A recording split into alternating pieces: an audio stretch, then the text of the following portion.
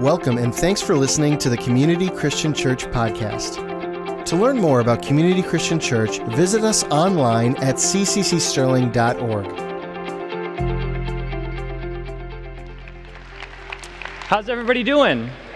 Good. Happy 4th of July weekend to everybody. Thank you for coming here and celebrating Jesus, but being here on the holiday weekend. It's just so good to be here with you in person, online, if you're watching from your boat up north. Good for you. Appreciate you joining us that way, or wherever you find yourself on this Independence Day weekend. It's just good to be in the house of the Lord, in community like Phil echoed. I just want to say that again. It's just good to get together. You know, when Jesus intended for the church, he meant for it to be communal. He meant for this salvation thing that we walk through to be communal. We're supposed to kind of rub shoulders. We're supposed to sharpen one another. And so being able to do that and kind of setting other things aside for a moment and just kind of leaning in on this for just a period of time, lean in on this together, sharpen one another, encourage one another. It's just the greatest thing we could ever ask for. So thank you for being here. I just want to say happy 4th of July to everybody. I have to admit, my birthday is close to 4th of July, and for longer than I would care to admit, thought that fireworks were people celebrating my birthday. My whole childhood, my family would do my birthday and 4th of July at the same time. And so they would shoot off all these fireworks, we'd have all the neighbors over the house, and there would be this massive party. And I thought it was all for me.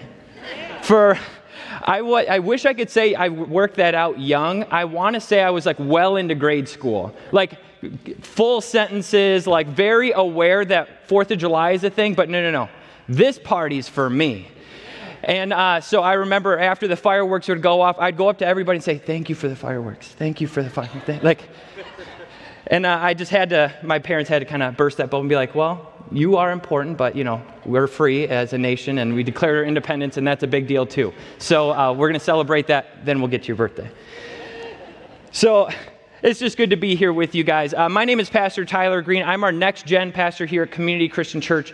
Myself, my wife, and my incredible team, we have the honor of serving our kids, youth, and young adult here at CCC. And it is truly one of the joys of my life to see what God is doing in young people, not just here, but globally. To be a part of this movement of God in the next generation is just an incredible honor. And so to have your prayer, to have your support, the support of this church is something every next-gen pastor longs for. So thank you for bringing that to us.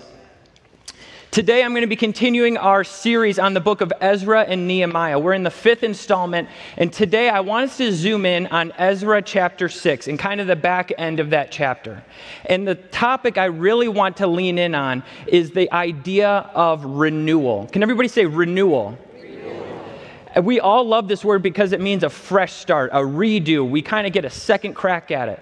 But today I want to look at God's perspective of renewal, and specifically how he implemented renewal into an entire nation that was in desperate need of renewal. When I was thinking about renewal, it came to mind my father-in-law. He renovated and rebuilt a beautiful car. I can't say I'm like a gearhead, so if I botch something, somebody can help me after and tell me where I got it wrong. But he bought a 1970 Plymouth GTX. Anybody aware of what this car looks like? We have a screen. Yeah, all right, cool. Has anybody driven one before? All right, cool. A few of you, sweet. So my father-in-law in 1994 purchased this car. It had been on the West Coast for most of its life. Then a buyer in Michigan got it, and then he was kind of ready to get rid of it. It was pretty beat up. The body was really tore up, and a lot of the mechanics were failing. And so my father-in-law saw this as a passion project, because that was the car, when he was getting out of high school, early college, that was the car that he thought, that's what cool guys drive. You got summer, the windows are down, you got the music playing, and you're revving that engine of that 1970 Plymouth GTX. So he said, you know what? I'm going to get myself one, and I'm going to fix it up. So in 1994, he buys it. And not only did he restore it, he did it to exactly the way it would have been if it was fresh off the lot in 1970. Nothing was fake. He got every manufacturer, original part, restored it to its original color, and gave it all this love and attention. He did such a good job. He was featured in Motor Trend magazine. And this magazine, it was so funny because they kind of asked him some questions about it. And he said, when you bought it in 94, what did you tell your wife to let you buy it? He goes, I just said it would take no time, it'd be really cheap. Okay, so it sounds like some of you have done some renovation in your life. It is neither short or is it cheap. So Darlene's college fund later, they got the car put together. No, I'm just kidding. I'm teasing. After a little more time than he probably thought and a little more money than he probably thought, this car was up and running, and that was a big part of Darlene's early childhood, was going to car shows and featuring this car. 1999, they roll it out onto the circuit, they're cruising Woodward, they're doing all these things, and there was this pride in something that once was probably destined for the scrap heap, is now being featured and is being marveled at as this beautiful piece of engineering and machinery. And what's so cool is that there is something about that process that brings us a lot of joy, because it didn't just happen overnight. There's something that it took time, effort, conscious investment. There was a decision that was made. And the renewal of this vehicle, the pride of it wasn't just how nice it looked. It was what happened to it to get it to that point. There's a story to be told. My dad is a big car guy, and so when we would go to car shows and things like that, the first question he would say is like, when'd you get it? What'd you put into it? He wants to hear the story. And the story is almost more impactful than the car itself. And so whether we think of a car, in this case this beautiful GTX, or it's a business, it's a marriage, it's a church, it's a life, renewal is an essential piece of the process in all of our lives. And it's taking something that maybe, I don't know how you walked in, maybe you feel a little bit like the car that was broken down, dilapidated, destined for the scrap heap. And you're in need of a renewal touch that brings it back, restores it to God's intention for you. Maybe your marriage is on the brink and you are struggling and you walked in and you need that renewal touch from God. Maybe it's something else, whatever it may be that brought you into church, or whatever you kind of have on your back right now. God is a God of renewal, and we see it in Scripture. And I want us to really ask the Holy Spirit today, corporately, online, here as we're studying this, that you would ask the Lord for divine revelation on this word renewal. Because I believe the weight of it, the roots of it, go down so much deeper than just a second chance. It goes so much deeper because it's not just, like I said, in the car, it's not just what it looks like at the end. It's the lessons learned along the way. So this is going to take me to our main text, and I want us to zoom in on Ezra chapter 6, but a quick recap of what got us here so far. If we're looking at the book of Ezra chapter 1 and 2 gives us a snapshot of God's divinely initiating the process of liberating his people. At this point, Israel is enslaved to Babylon, and they are under an oppressive government rule over them, and they are not the independent nation that God had called them to be, a holy nation set apart, as it was originally designed to be back in the book of Exodus. Because of their wandering heart and because of their introduction of idols and their developing of pagan religions around them and bringing that into their own culture, they drifted and they found themselves outside of the protection of God's hand. And so after a time of enslavement, Ezra 1 and 2, we start to see God is ready to bring them back. And by initiating the heart of kings and of prophets, we see God's plan in motion. And I love this because even before Israel knew what they needed or wanted, God was already at work. I think that's something we really need to remember. Then we get to Ezra 3, 4, and 5, and we start to see the beginning of this renewal of the temple, of the altar. And God starts divinely picking out people to be leaders in this renewal process, bringing them back to the land, getting the altars reestablished, getting the temple built. But as any work of God goes, it's met with a bit of resistance. Anybody ever faced a little bit of resistance trying to follow God? Am I alone on that? Okay, good. When you are walking in the purposes of God, the enemy would love nothing more than to get you off track. And this project in the book of Ezra is no different. God initiated it, God would protect it, but the enemy would do everything he could to derail it. And so whether it was defamation, it was misleading, it was threats, the enemy opposed the work of God. And though there were some delays, and though there were some hiccups, God divinely, through the prophet's instruction, through vigor and passion for the Lord, through God's intervention, we get to Ezra chapter 6, where the temple and the altar is being finished. God did it. He got them back to the place of renewal.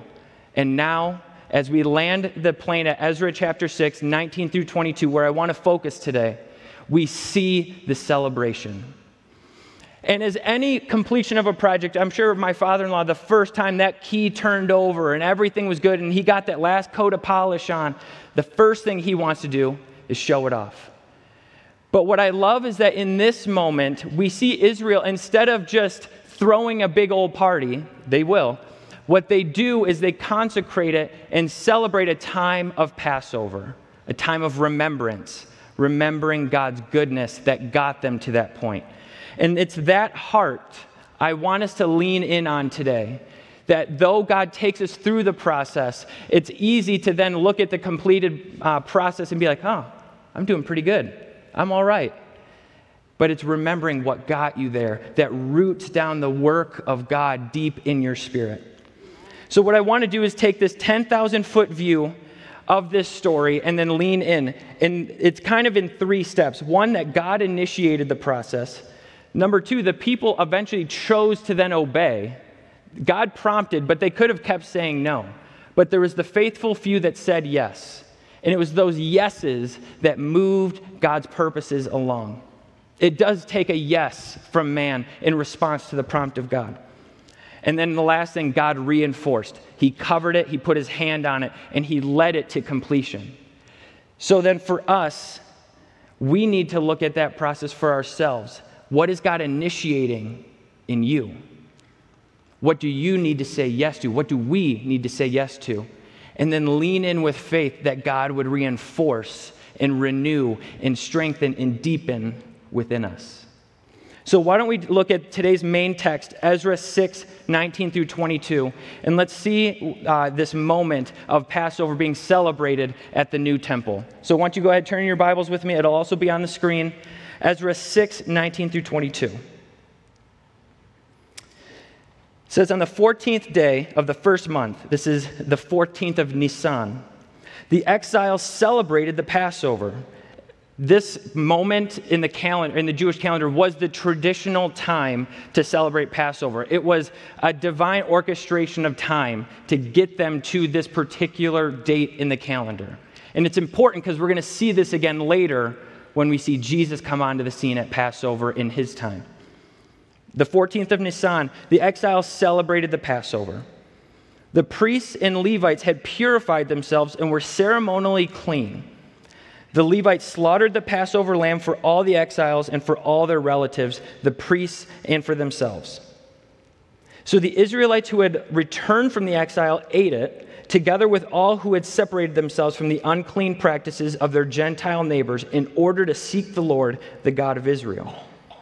For 7 days they celebrated the joy of the festival of unleavened bread because the Lord had filled them with joy by changing the attitude of the king of Assyria so that he assisted them in the work on the house of God, the God of Israel. We see this establishment of the temple, and there is this joy, there's this spiritual vibrancy, there's this exuberance that the temple is finally done. We are on our way back to the rich heritage that was Israel when God took us to the promised land generations before. We're back. And the most important thing they could have done at that moment was stop, slow down, stop working, and celebrate God's faithfulness. And that brings us to the understanding of Passover. Now, I'm sure many of you, if you've been in church for any amount of time, you've probably heard the story of Moses and the 10 plagues and what happened to initiate the first Passover. But what we tend to miss is that this was not just a one-time occurrence and then a folklore tale to be told for generations. It was so important that God implemented it as a mandated part of the calendar. You have to remember this. You have to. Because without remembering, we see drift is inevitable. So we get to Passover, and in this moment we see Israel celebrating a renewal from slavery, just like it happened in Moses' day. Let's go back a few hundred years. Moses is leading people out of Egypt, and there is oppression from the Egyptian Pharaoh, and he says he will not let his people go. Even in the face of God and his miracles, Pharaoh hardens his heart and says, no, you cannot go.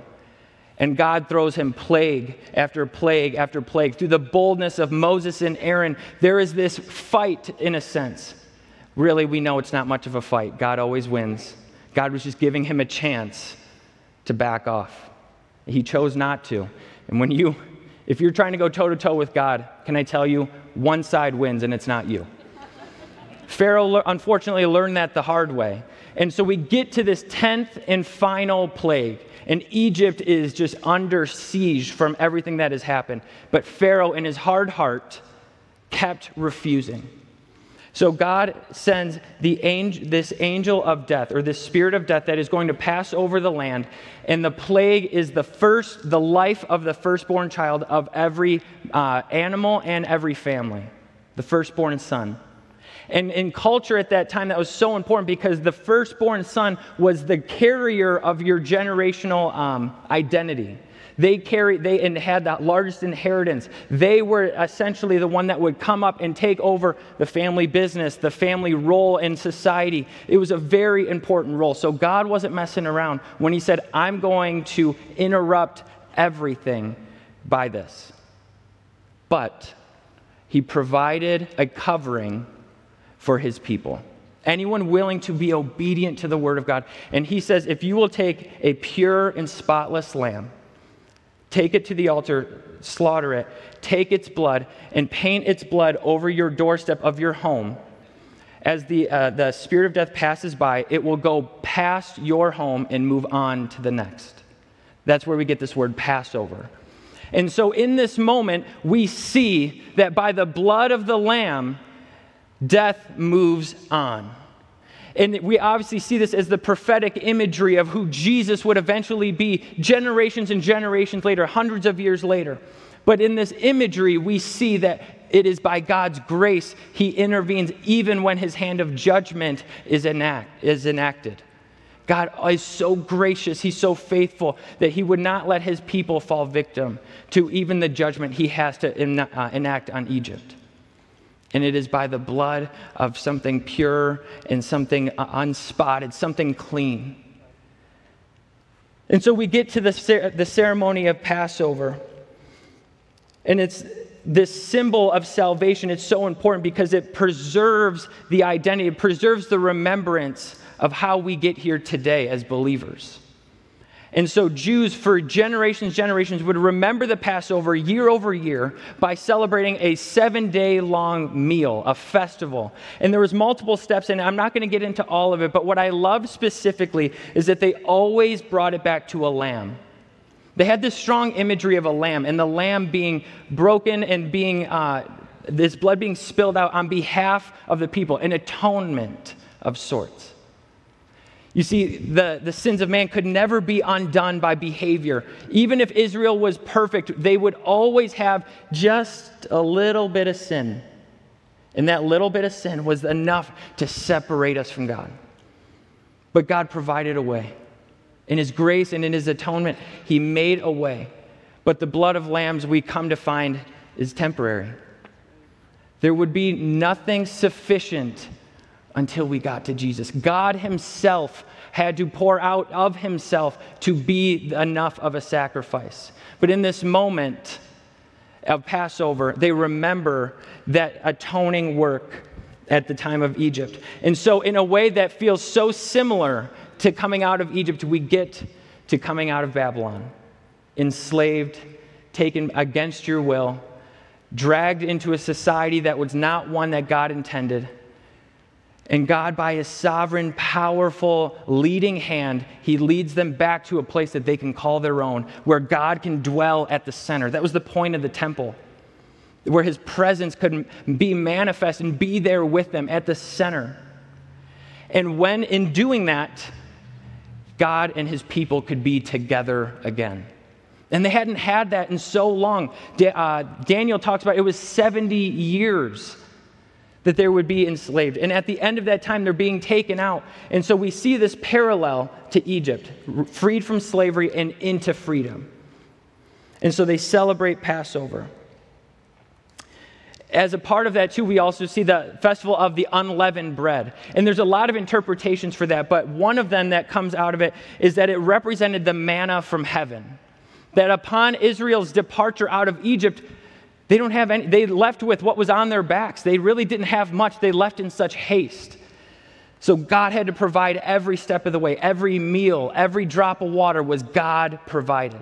So this unleavened bread was a reminder of God's providence even in the wilderness.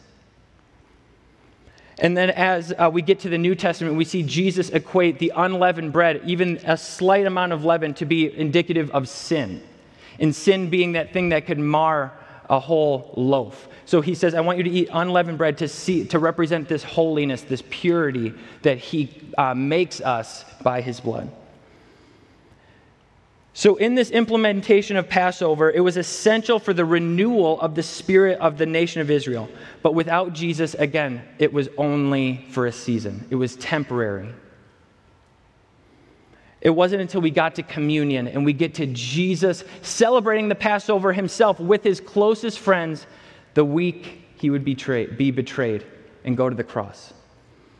And we see Jesus in celebrating, he's having all of the traditional meals, and as he pours the wine, one of the 4 cups of wine that would be poured out for each person in remembrance of different elements of God's providence in Egypt, he passes out the wine and he says that this is my blood poured out for you. Every time you eat and drink, remember me. He implements this phrase, remember me. Jesus was putting a period on Passover and was starting a new sentence that was communion, the memorial of the final lamb that was ever going to be necessary, and then in enacting communion, the thing that we would remember Jesus by for all time, and what we will be doing today. We remember through the act of communion. Jesus was the final Passover and the first communion. And it's Jesus and Jesus alone that could have done that. So here we get to the celebration of the Passover in Ezra 6, 19 through 22. It signified the remembrance and celebration of yet another display of God's faithfulness and grace. Fresh mercies, as we remember fresh mercies we had before, and fresh mercies before that, and fresh mercies before that. And so it's this renewal in our hearts that we have to remember. If God can renew Israel and pour out fresh mercy on them, though they had gotten it before, God was so faithful to give it again. How much more so, how much do we need that in the same kind of renewal in our own lives? Though our circumstances may not look the same as Ezra chapter 6, where we're all coming out of slavery and we've all been oppressed by a pagan military and all this stuff, it might not look exactly the same, but we can all relate to seasons of a deep need for spiritual renewal. I hope I'm not the only one in the room who has ever needed a refreshing touch from the Lord because you're feeling a bit dry.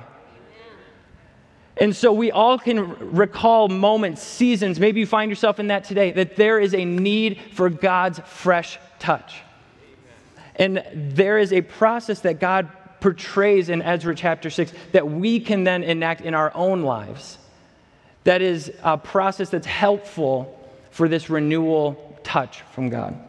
So I want to actually break it down into 4 parts of the process of renewal, what I'll call the process of renewal, looking at Ezra chapter 6.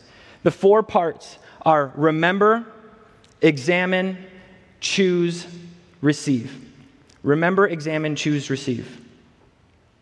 And I'm going to go through these a little bit quickly, but just keep up with me and we'll see where this goes. Remember, you have to choose to remember. That was the whole point of Passover. Exodus chapter 12, 26 through 27. This is God in placing this commandment before Israel the very first time. And it says, when your children ask you, What does this ceremony mean to you? Then tell them, it is the Passover sacrifice to the Lord, who passed over the houses of the Israelites in Egypt and spared our homes when he struck down the Egyptians. Then the people bowed down and worshiped. Remembering is so important because it's not just for your own sake, it is for you and your home. Notice that when the initial Passover happened, it wasn't just put the blood on yourself.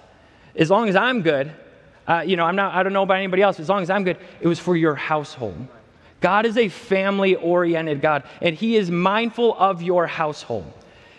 He's asking you to remember, will you plead the blood of Jesus over the doorframe of your house? The house of your heart, but then your home as in your family. Over your wife, over your children, over your husband, grandchildren, whatever your home looks like. Will you remember the work of Jesus in your life and recall it, and then again daily paint that blood over the doorframe of your home? God is asking the children to remember and keep this remembrance going. There's a story in a book I read a while back. The book is called Unbroken. And the book tells the story of a guy named Louis Zamperini. Has anybody ever seen the movie or read the book? Okay, it was a pretty popular book. And in this story, Louis Zamperini, he is a World War II veteran, and he is in a fight against Japan, and he was in an airplane that crashed into the ocean. While he was floating in the ocean, and he's in a life raft, he's getting cooked by the sun, sharks are circling, and he sees the end of his life imminent. It's right on top of him. And he, through chapped lips, says, God, if you get me out of this, I'll serve you the rest of my life.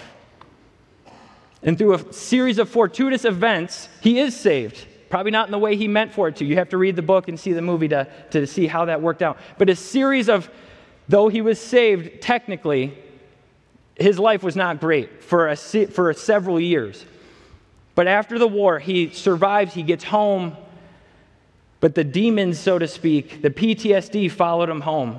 And he was a raging alcoholic. He was abusive and just not a great guy in his marriage. He was a struggle to be around. And I think, just looking at his life, he'd probably forgotten about that conversation with the Lord back on the life raft. And there's this quote in the book, and it comes as he is at a tent meeting with a young Billy Graham. And it was him and his wife, they're on the brink of divorce. His life is falling apart. Alcoholism is taking over his body. And with one last-ditch effort, he makes his way to this tent revival and just kind of throws out a lifeline, so to speak. In this quote, it's so powerful. It says, he was a body on a raft dying of thirst. He felt words whisper from his swollen lips. It was a promise thrown at heaven, a promise he had not kept. If you save me, I will serve you forever. And then standing under this circus tent on a clear night in downtown Los Angeles, Louis felt the rain of God fall upon him. There was this recollection that Louis Zamperini had at the altar at that Billy Graham revival that brought him back to a moment of him and his Maker, him and God. And he was reminded of a promise he made. God held up his end of the deal. Would he hold up his? It was this powerful reminder that God used to lead him to salvation. It showed him his faithfulness. Louis Zamperini had a one-on-one encounter with the Lord, but he almost forgot. And it was remembrance that brought him back. You see, our spiritual vibrancy begins with our spiritual memory. Our spiritual vibrancy starts with the spiritual memory. You have to remember God's faithfulness. Even when life feels like it's right on top of you. You can't see the forest through the trees because this mountain, this thing is so big right in front of you. If you remember that how God got you through in the past, you can see how God will get you through again. Remembering is so essential. And we're going to see as we take communion that remembrance is a big part of why we still take communion. Jesus said it himself, that when you do this, remember me. So as we remember, we then have to take the next step, and that is examine. We have to examine our heart. And I would call this getting honest with God.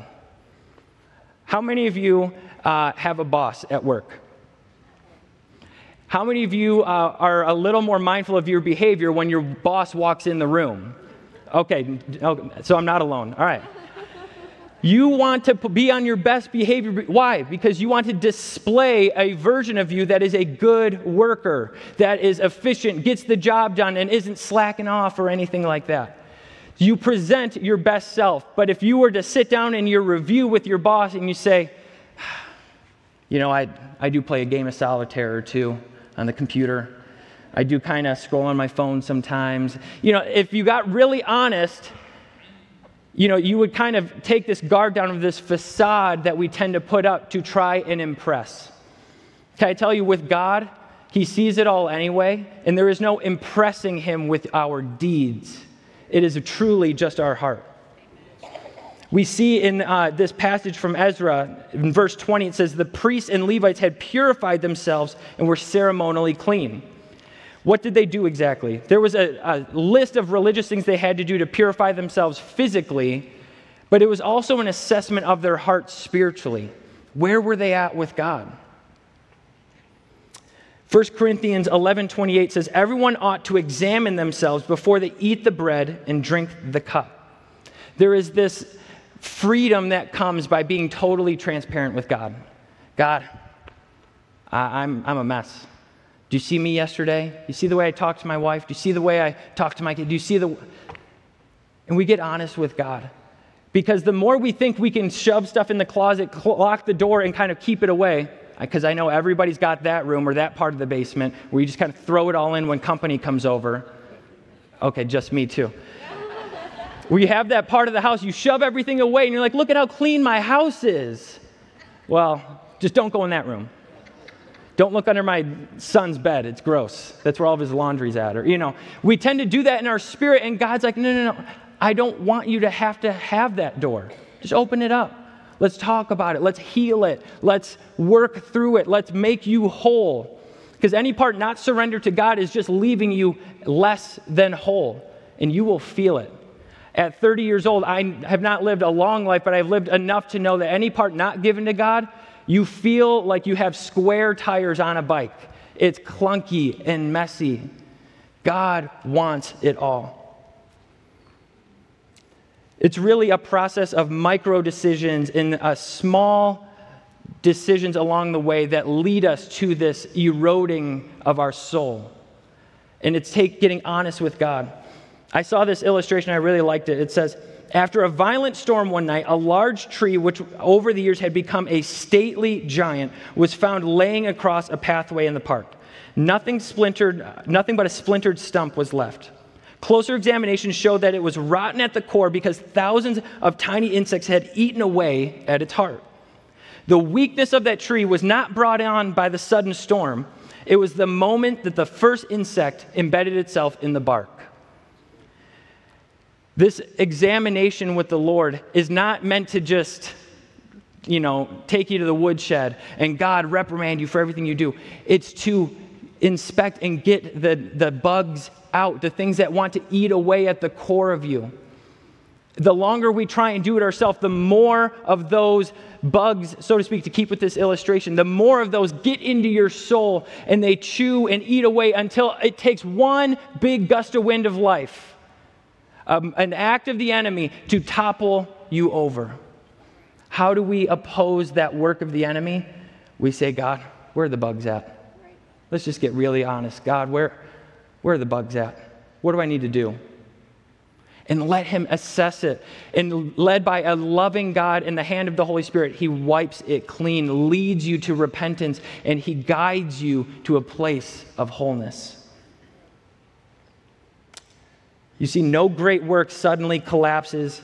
No marriage suddenly fails. No mental health suddenly crumbles.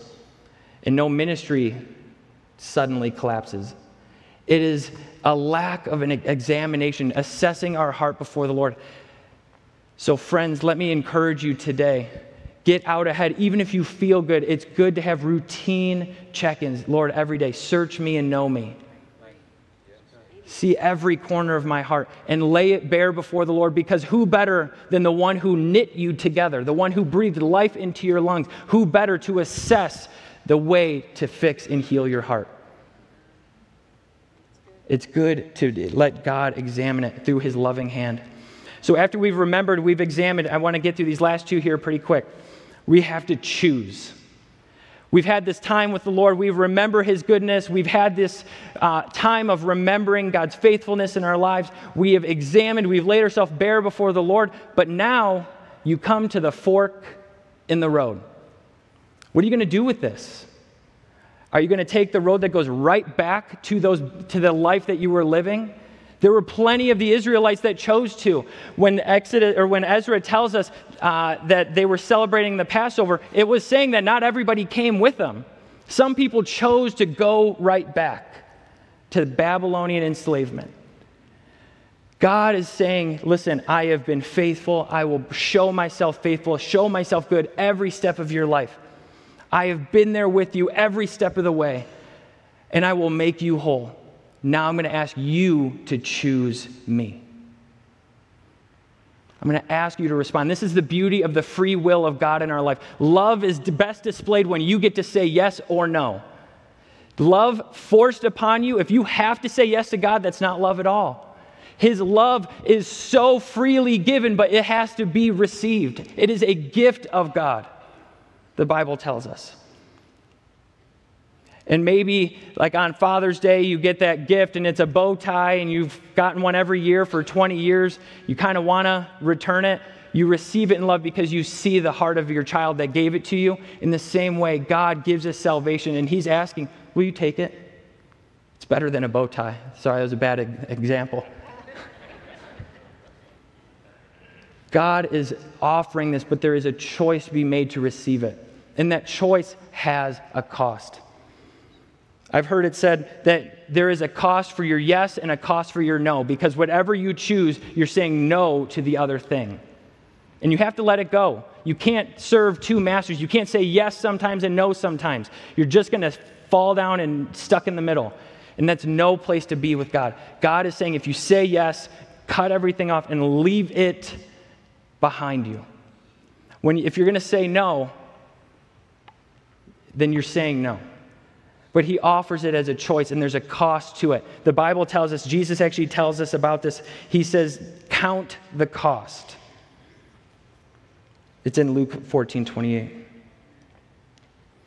God wanted to set us apart. Exodus 19:6 says, and you shall be to me a kingdom of priests, a holy nation set apart for my purpose. You're not meant to look like the world. He's asking you to choose to be like him. James 1:12 says, blessed is the one who perseveres under trial, because having stood the test, that person will receive a crown of life that the Lord has promised to those who love him. He has gifts for you and ready to give you upon your yes, upon your faithfulness to him. He wants to bestow to you crowns. He wants to love on you and lavishly bless you in some form or fashion. And it's up to God to decide what that looks like. But it requires your yes. Galatians 6:9 says, let us not become weary in doing good. For the proper time we will reap a harvest if we do not give up. Endure for the Lord. Choose and don't look back like the Israelites, that as they wandered into the wilderness and they're eating manna and quail, seeing water spring from a rock, they would turn around, look back at Egypt and say, but that's not so bad, right? They stopped and looked back at Egypt. God is saying, don't be weary in the choice you made of saying yes for him, even when it's hard. Because in that, we see the perseverance of our faith, James tells us. And that perseverance of our faith helps us to know. It roots the roots of the tree that is our soul down deep in his word. And when the storms come, we can't be shaken. It roots us down deep because of the perseverance of our faith. God wants to know you and be close to you, but you have to choose him. Lastly, at this point, this is the best part. We get to receive. We've remembered him. We've let him evaluate, examine our heart. We've then said yes, we've chosen him. Now comes a time where we extend our arms out and say, Lord, what do you have for me? And it's in this passage in Exodus 19 through 22, verse 22, we see exactly what he pours out. says, for 7 days they celebrated with joy the festival of unleavened bread, because the Lord had filled them with joy. He had filled them with joy. Can I tell you, if you just look at the news for 5 minutes, there is anything but joy. If you look at the stock market, it's anything but joy. If you look at life, fill in the blank, it is hard to find joy because the world is in low supply. But the creator and the inventor of joy wants to pour it out on you. And that is the differentiator between God's holy nation set apart and everything else. It is the joy of the Lord. The Bible tells us that the joy of the Lord is our what? Strength. It is what helps us endure the hard times. When the world pushes back on you, you can stand firm because the joy of the Lord is my strength. We receive his joy as a result of this process of renewal. God planted rejoicing in their hearts, and it yielded the most authentic worship Israel was capable. Communion, Passover, remembering. Psalm 16:11 says, you make known to me the path of life, and you will fill me with joy in your presence. Today, in just a moment, we're going to receive communion. Worship team, you guys can come on out. This moment with the Lord is to participate with him in his presence, not worshiping him from afar, but right here with him, joining him at the table. Psalms tells us that he prepares a table for us amidst our enemies. He wants to dine at the table with you. Will you pull up a chair today? Will you sit at his table and gaze upon him in his beauty and in his wholeness, in his power and his faithfulness? And in response, would you worship him? That is the process of communion, this process of renewal. I love this verse, Proverbs 16:7. It says, when people's lives please the Lord, even their enemies are at peace with them. God is bringing a peace and a joy to the church that we need now more than ever. The world cannot provide it, and there's nothing about any other source that will ever supply this peace and this joy and this wholeness that the kingdom provides, that God provides. And so what we need to do as a church is renew. Come back to the table with the Lord. We need to remember, examine, choose, and then receive that joy. The reality is, we don't always see what God is doing. We struggle in the unknown, and we struggle in the question marks. We struggle to trust God in the times where we are a bit out of control. But it's in those times that it's good for us to stop and to look for ways to see how God is working in it and how he has worked in it so far. Because when we do that, like this moment of Passover that Israel was celebrating, we remember, God, if you can do it then, you'll do it for me today. Why don't we take up our emblems, and I'm just going to pray. You know, these emblems of communion, the blood and the body, it's so important, these visuals, because the Bible tells us that it's by the stripes on his body that caused the bleeding, that caused the breaking of his body. It's by those exact things that what? We are healed. Isaiah 53, 1 Peter 2:24. By those things we are healed. And healing, maybe it's physical for you today, but maybe it's relational. Maybe it's circumstantial. Maybe it's financial. Whatever it is, renewal goes down to the soul. And that's what I'm after today. That's what we're after today. That as we come to the Lord's table, we say, Lord, by the blood, by the body, by these things being shed for me, Lord, I receive your renewing touch, your healing touch. So why don't we just go before the Lord here? Just kind of get into a prayerful posture. And just in your mind, as I read this scripture, would you just kind of go through that process, remembering the Lord? Do an examination of yourself and of your spirit with him.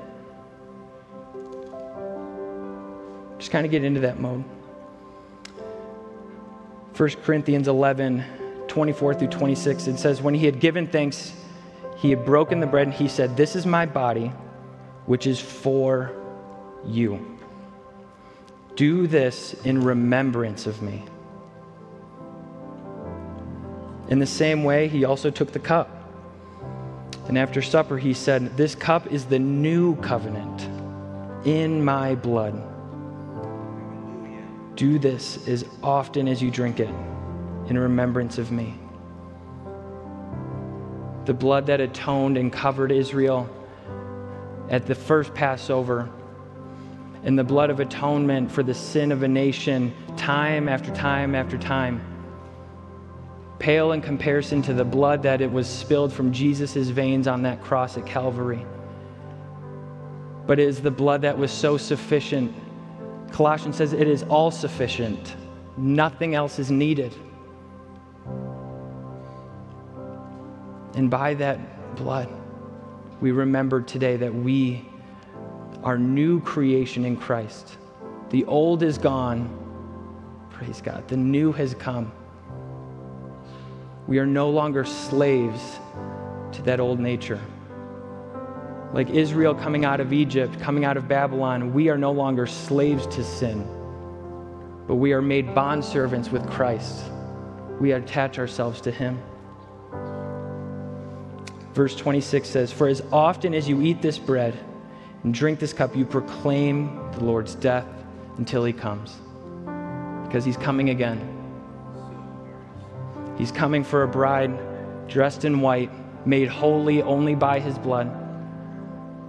And when he does, we will meet him again at this table and celebrate. As he says, we will have this meal together again. But it'll be in fullness of glory, singing, holy, holy, holy is the Lord God Almighty. We're going to sing, we will have that together. So I'm going to pray, and then you can take the emblems. Lord, we just thank you for your Spirit. We thank you that your presence is here with us. Lord, today, would you take us through this process of renewal? Would you help us to remember your faithfulness in our lives? Would you examine every corner of our soul, and would you renew it by your healing hand? Hallelujah. Lord, would you help us to choose you every step of the way? Lord, today, Community Christian Church and every soul that makes it up, Lord, we choose you today.